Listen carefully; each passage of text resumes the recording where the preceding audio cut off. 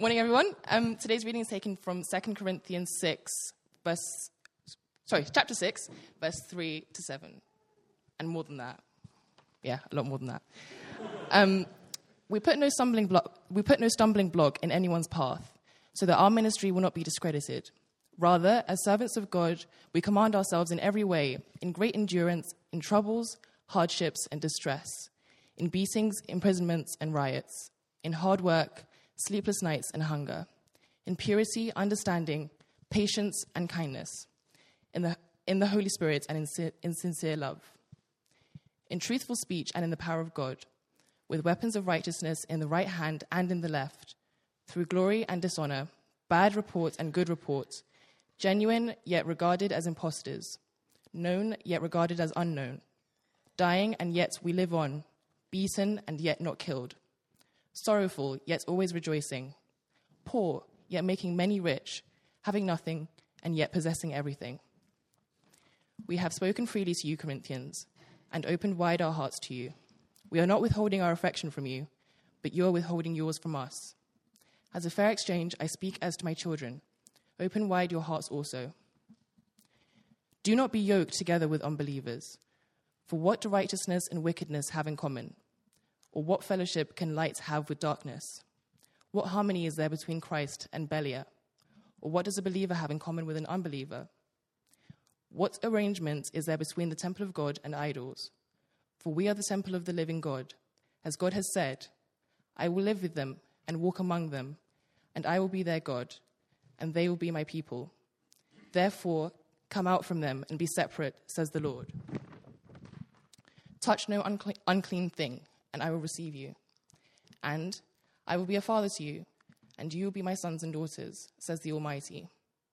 Therefore, since we have these promises, dear friends, let us purify ourselves from everything that contaminates body and spirit, perfecting holiness out of reverence for God. Make room for us in your hearts. We have wronged no one. We have corrupted no one. We have exploited no one. I do not say this to condemn you. I have said before that I have such a place in our hearts, that you have such a place in our hearts, that we would live or die with you. I have spoken to you with great frankness. I take great pride in you. I am greatly encouraged in all our troubles. My joy knows no bounds. From when we came to Macedonia, we had no rest, but we are harassed at every turn, conflicts on the outside and fears within. But God, who comforts the downcast, comforted us by the coming of Titus, and not only by his coming, but also by the comfort you have given him. He told us about your longing for me, your deep sorrow, your ardent concern for me, so that my joy was greater than ever. This is the word of the Lord.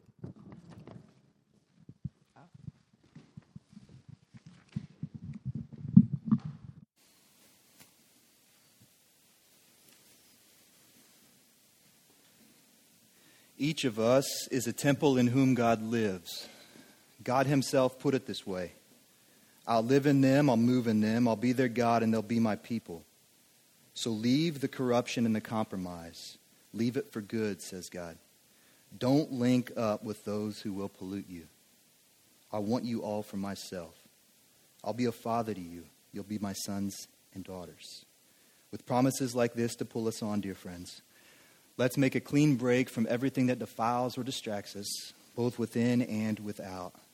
Let's make our entire lives fit and holy temples for the worship of God.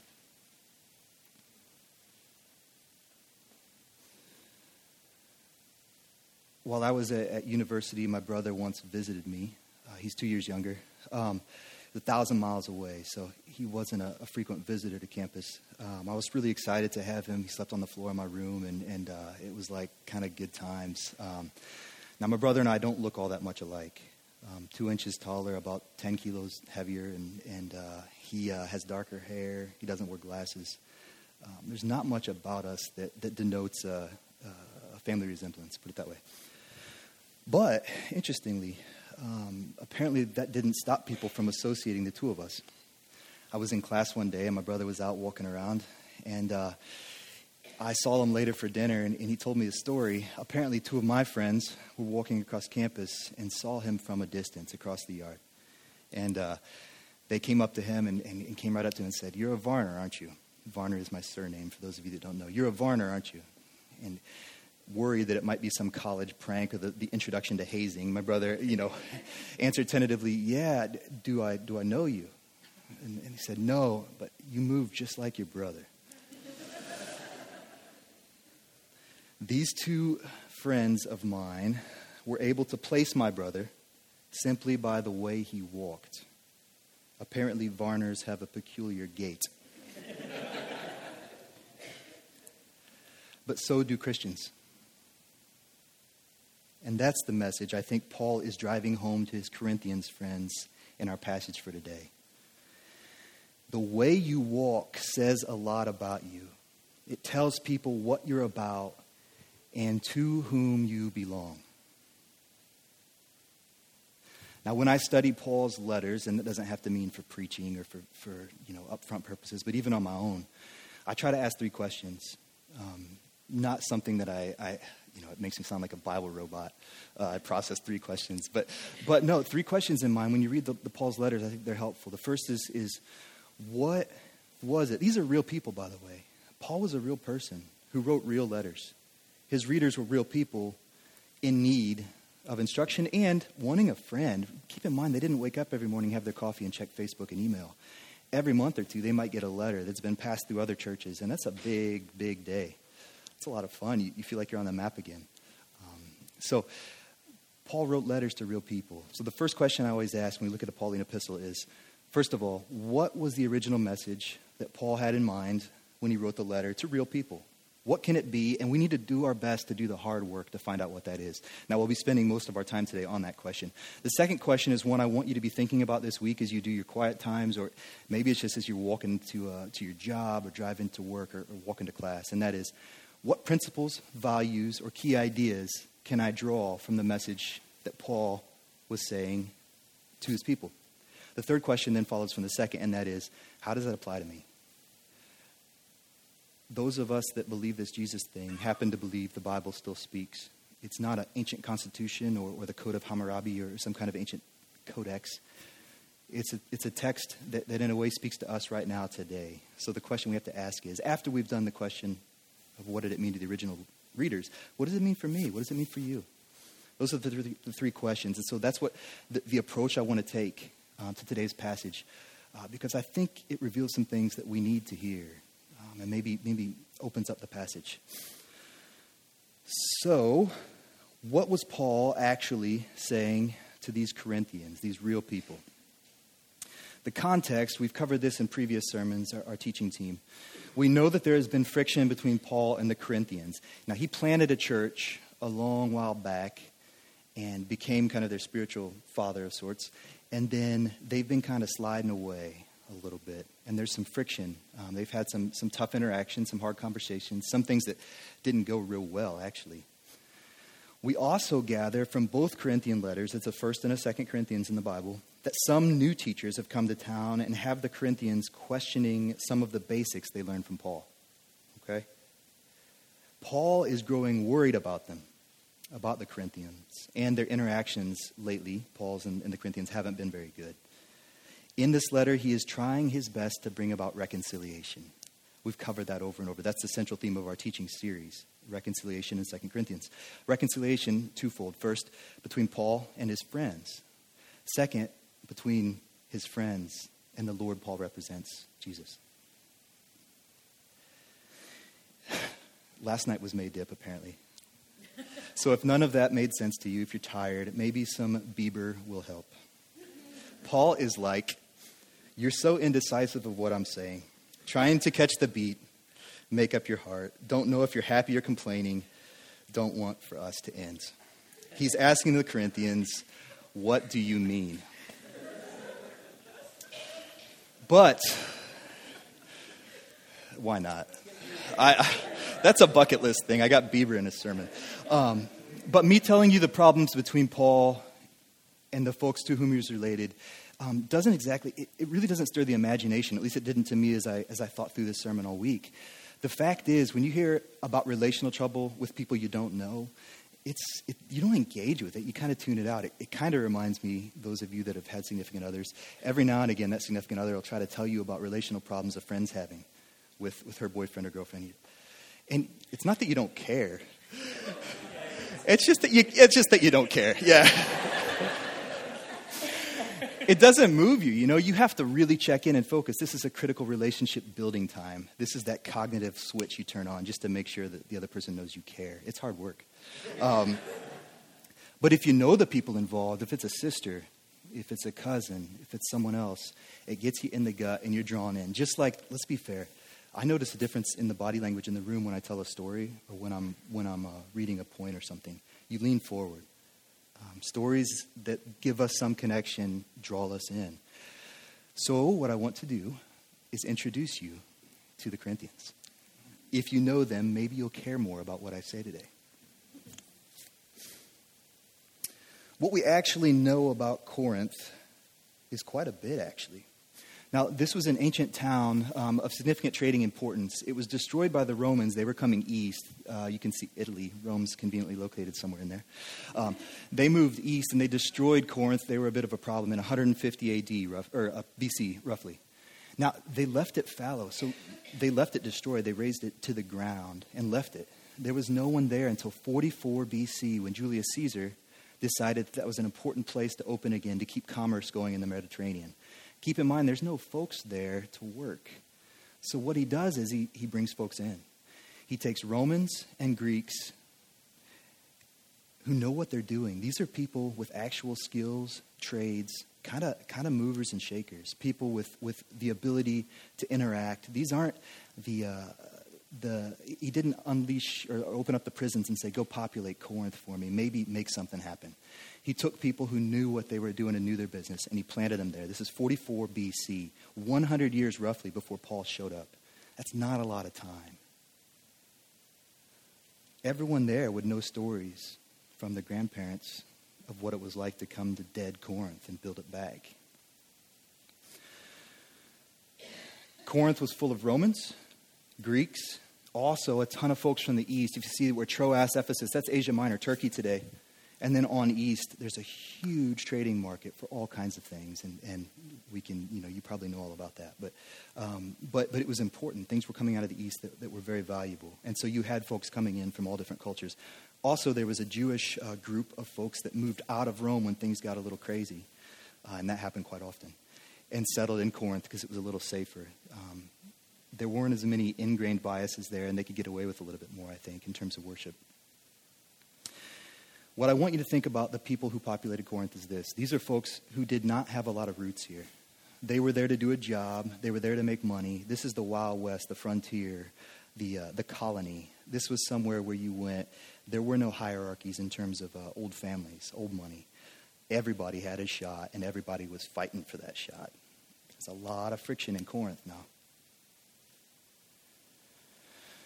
It's also a key trading center, and I think you can see that from the map. Basically, one thing, it connects Rome with Asia, and you're like, why? It's in the middle. Here's the thing. One thing you've got to remember about sailing in this time, they didn't much like getting away from land. There were no lifeboats, no SOS. There was no Marconi machine or whatever it is they use these days to broadcast trouble. They're toast, man, if they can't get to the coast. I like that.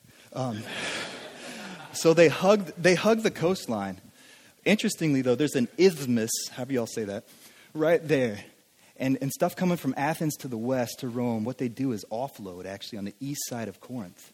Pick it up, carry it to other boats on the west side of Corinth, that little firth there. And they truck it out to the west. That was way safer because of storms than going around the bottom. Everything went through Corinth. This is no backwater place. With the blending of people came blendings of religion. I'll keep moving here. There were archaeology is a beautiful thing to some of us. What we know is there were at least 26 different places of worship in Corinth when Paul showed up. There may have been more, but at least 26 different places of worship. People worshiping different things, different gods, all kinds of things happening, blending of religions, a lot of temptation to mix it up. There was also a strong impulse to I'd say sexual immorality. That was particularly true prior to its destruction in 150, but it seemed to have picked it up. anyone who reads history knows that in any place where there are people who are temporary and sailors coming in, and that it breeds a culture whereby promiscuity kind of is on the rise. Interestingly, and I found this fascinating, 2 words were created. A common word throughout the whole Mediterranean for a prostitute was a Corinthian girl. A new word was coined to Corinthianize. That's an actual Greek word, Corinthianize, and what it means is to become immoral or to make something immoral. That alone to me is evidence that this place was messed up. It's a boom town where money's flaunted.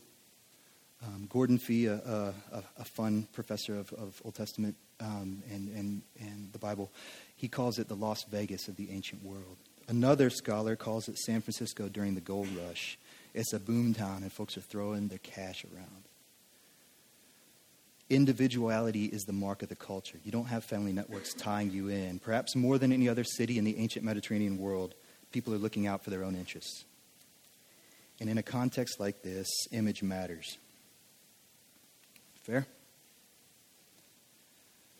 Now that you know a little bit about the environment within which our friends, the Corinthians, would have been making their decisions, living life, we want to move on and take a glance at what Paul's, in light of what you know, what Paul's saying in the scripture today. Lincoln read, and there's quite a bit there, but let's just break it down right quick.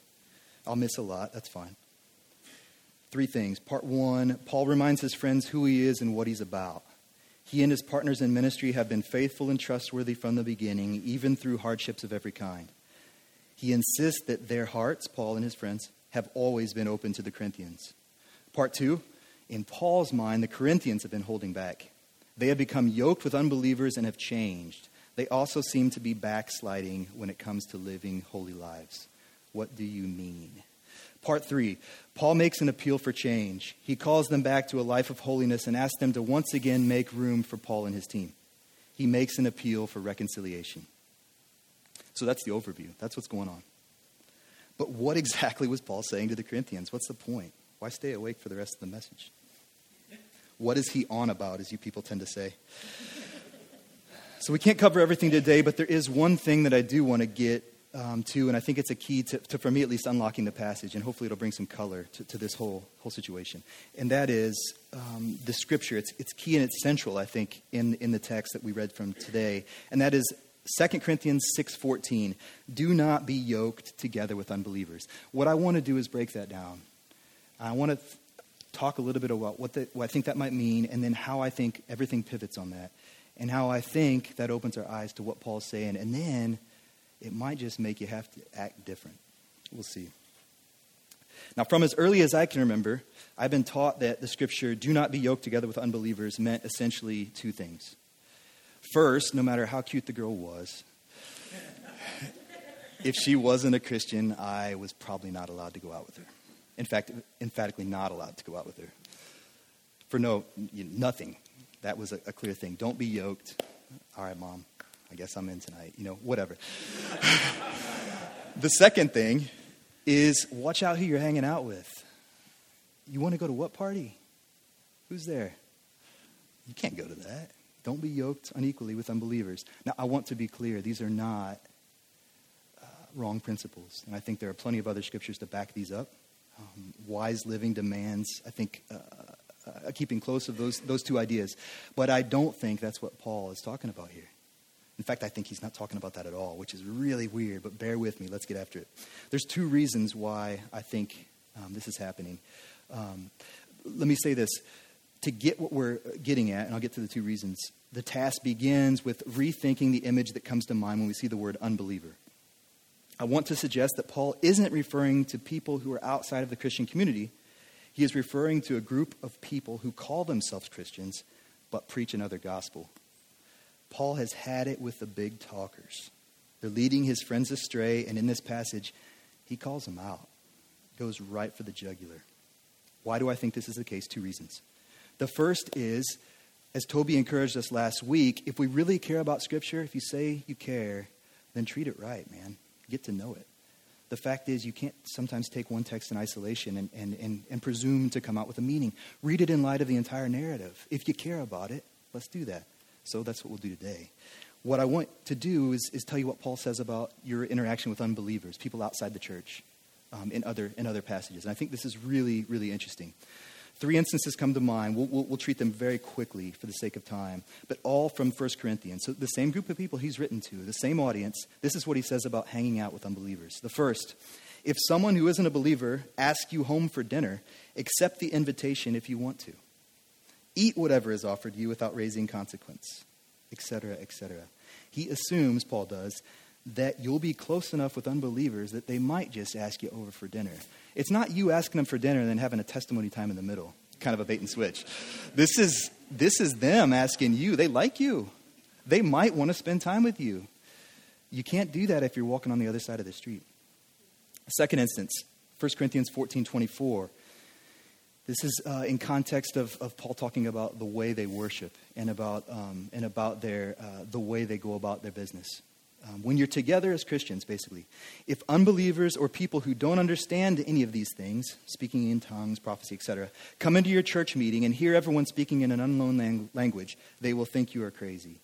The point isn't tongues or prophecy. That's for another day. The point is, Paul expects unbelievers to come to church. This is not a closed thing. Don't be yoked unequally with unbelievers doesn't mean shut the door, bar it, and post a sentry outside lest one of the unbelievers stumble into the yoke. It means keep the door open, leave breadcrumbs outside, and hope they come on in. And in fact, that's so important that the way we act, the way we do church, despite how we might want to do church, the way we do church is always in light of the person whose seat hasn't yet been filled, but might one day be. That's important. Unbelievers are expected at church. Okay? 1 Corinthians 7:12-16. This is a little bit more. I guess this is about marriage. So I guess if we're talking about don't date a girl that's not Christian, we might as well get to this. What he says about marriage is actually, if a believing woman has a husband who is not a believer and he is willing to continue living with her, she must not leave him. For the believing wife brings holiness to her marriage, and the believing husband brings holiness to his marriage. Otherwise, your children would not be holy, but now they are holy. Don't you wives realize that your husbands might be saved because of you, and vice versa? The point I want to highlight from these 3 passages is that Paul doesn't at all say that you show your holiness by separating yourselves from those outside the community. In fact, in 2 of the examples I just gave, your holiness is actually infectious. You demonstrate your holiness by staying tied to the gospel in the midst of engagement with unbelievers. Their unholiness doesn't get on you like germs in the library at study week. Your holiness gets on them like the smoke on a fire. You know you can't get out of your clothes the next day. That's precedent. Second, the word unbeliever itself. We'll breeze through this. Fun with Greek. We'll keep it clear, but I do think this is fun, and I'll try to make it so. I don't juggle, but let's go with it. We're going to dig deep for a second. This is important. The word unbeliever in your Bibles is the Greek word apistos. Now, apistos comes from two roots. The first is, or 2 words, is a Greek prefix that means not, or an anti, so think atheist, someone who doesn't, theist, so someone who doesn't believe in God. Pistos means believing or faithful. So in this case, it's pretty simple, right? Not believing or not faithful, so they're not believing. Fair enough. Let's dig down one step further. I think I like always doing that. I always check these things. Pistos comes from the verb pietho, which means I persuade. When you look at it and you break it down and you kind of play with it and tease it a little bit, actually, it can mean those who are not persuaded, the unpersuaded.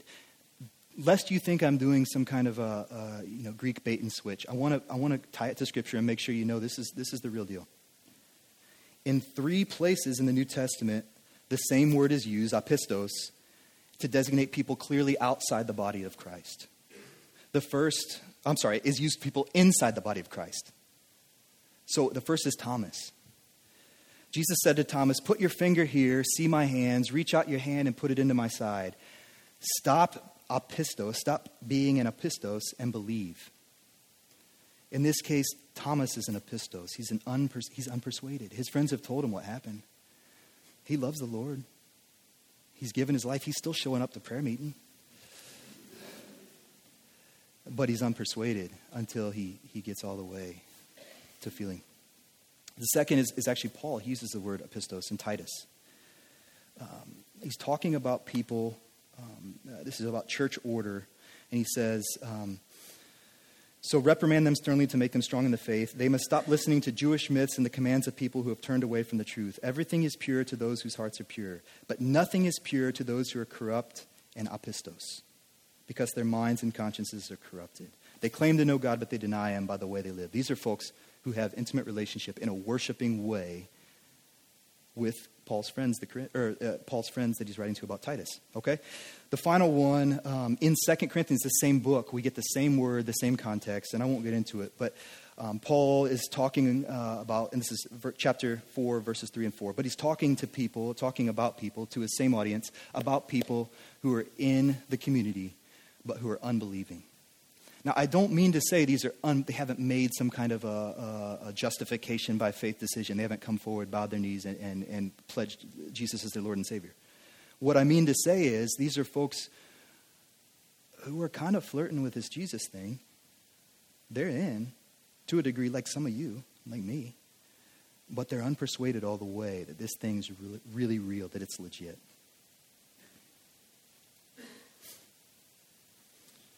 I believe that the evidence suggests that Paul wasn't talking, primarily at least, about non-Christians. Based on what we know of his other teaching on interaction with non-Christians, and based on the word apistos and how it's used, it seems to me that Paul used unbelievers here to indicate those who were on the inside.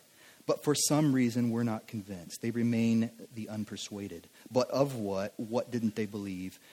What didn't persuade them? Now we'll pick up the pace and get to where we're going. Put simply, what they're unpersuaded of is that Paul is the real deal. Keep in mind that the Corinth I sketched out above, where success matters, where image matters, where individuality matters, appearance matters. Then you got a guy who comes in, and this is what he brags about. Troubles, hardships, distresses, beatings, imprisonments, riots, sleepless nights, poverty, hunger, and hard work. What a loser.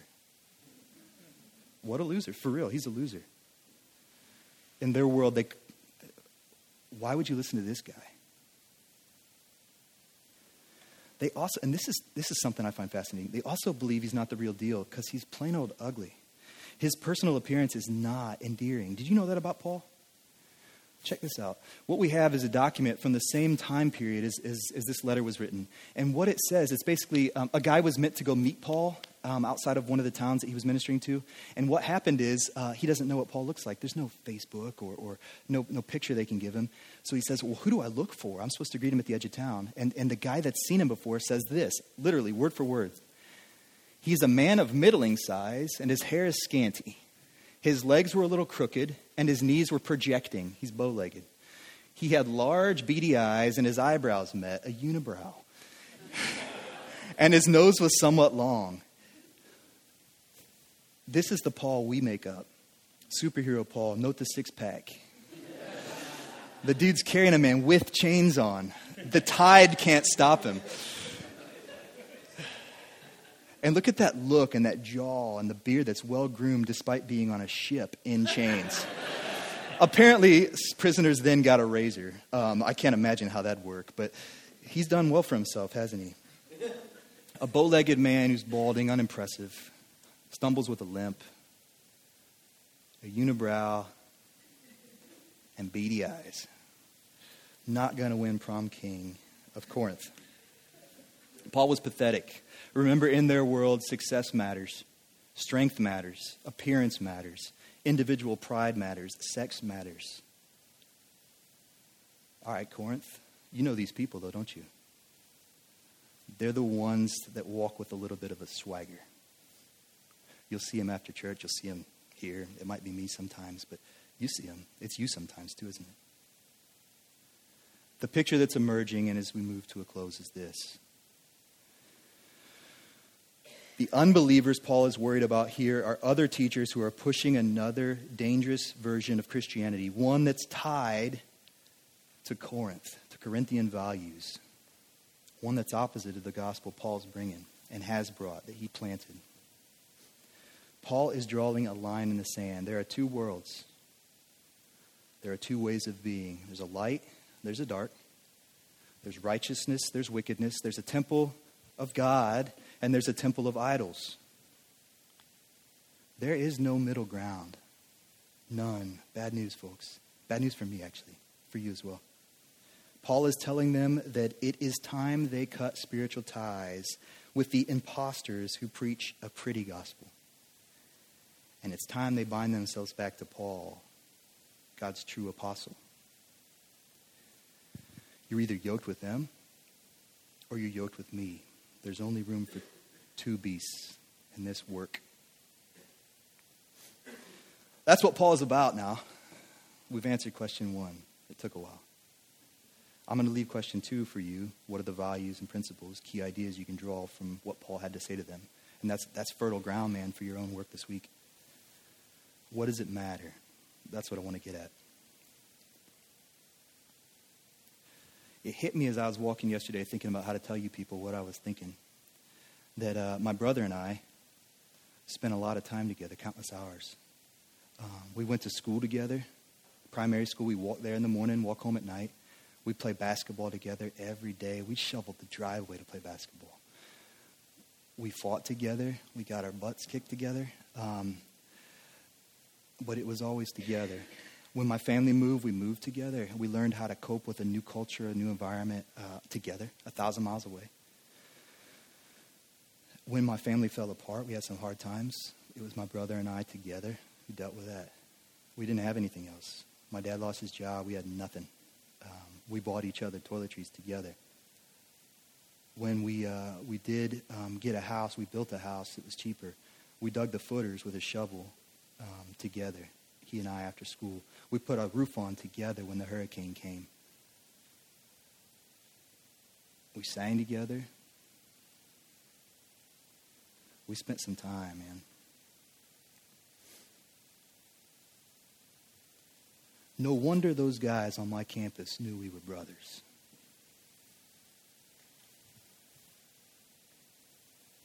We'd spent the bulk of our lives living together. We couldn't get away from each other if we wanted to. Get ready, man. This is bad news. How much am I really around Jesus? How much time am I spending? Have we built any fences this week? Have we sang anything? Have we talked about the stuff we're dealing with, the junk that's come upon us? Am I alone with that? Am I turning to something else to deal with that? How much life am I really doing with him? When I ask myself about my stride, the inconvenient truth is I realized this week that it doesn't resemble his as much as it used to. The truth is humbling for me, but it's still the truth, you know? I'm not right, really. My walk's out of sorts. Man, I got to, as they say where I'm from, I got a hitch in my giddy up. I've got a hitch in my giddy up. Let me show you what that looks like. You know, it's a bit of a disjointed walk. How are you walking? Your walk talks. What is it saying? I need you to answer that for yourself before you leave. We don't have to know what you decided, but you need to think about that. How are you walking? Does your heart have a swagger? Have you grown attached to things that just don't fit with Jesus? Have you been trying hard to make room for both light and dark? If someone saw you walking from a distance, and they will today, will they notice any family resemblance with Jesus? Or would they ask when they saw you, instead of, are you a Christian? Are you a Varner? Would they ask, are you from Hollywood? Oh, are you from Nashville? Any chance you're from Paris? That's a beautiful outfit. You look intelligent. Are you from Oxford? Not here, huh? Listen now, your walk talks. The question is, what is it saying? We'll have the band come on back up now. And why don't I have you guys stand up, please? What we do at this church is great, I think, and that is we invite people to come forward and we respond. This is all words, man. It doesn't mean anything unless we do something with it. I paid the price this week. I'm not kidding you. It messed me up in my head when I had to realize that I am out of whack a little bit. And it's a hard week for me. It's not that I'm trying to push that onto you, but I do think it's important that we ask. Now listen, you won't get asked too often how your walk is. There are rare moments when someone will look you in the eye and tell you, this is your chance, this is your moment. And I'm doing that right now. At the end of your life, I think what you'll really regret are the missed opportunities, not the ones you took and missed on, you know? So what I want to invite you to do is come forward. What we've got are folks who are trained to pray. And whatever it is you feel like you need, whatever's been stirring, even if it has nothing to do with what I've said, that's the Holy Spirit stirring things up. We trust that. Come forward, and the first step is addressing it, man, admitting that you've got a hitch in your giddy up, and that it's about time you get back to being a disciple, right, to having that walk. I'm going to pray for you now, and then I'd really like you to come forward.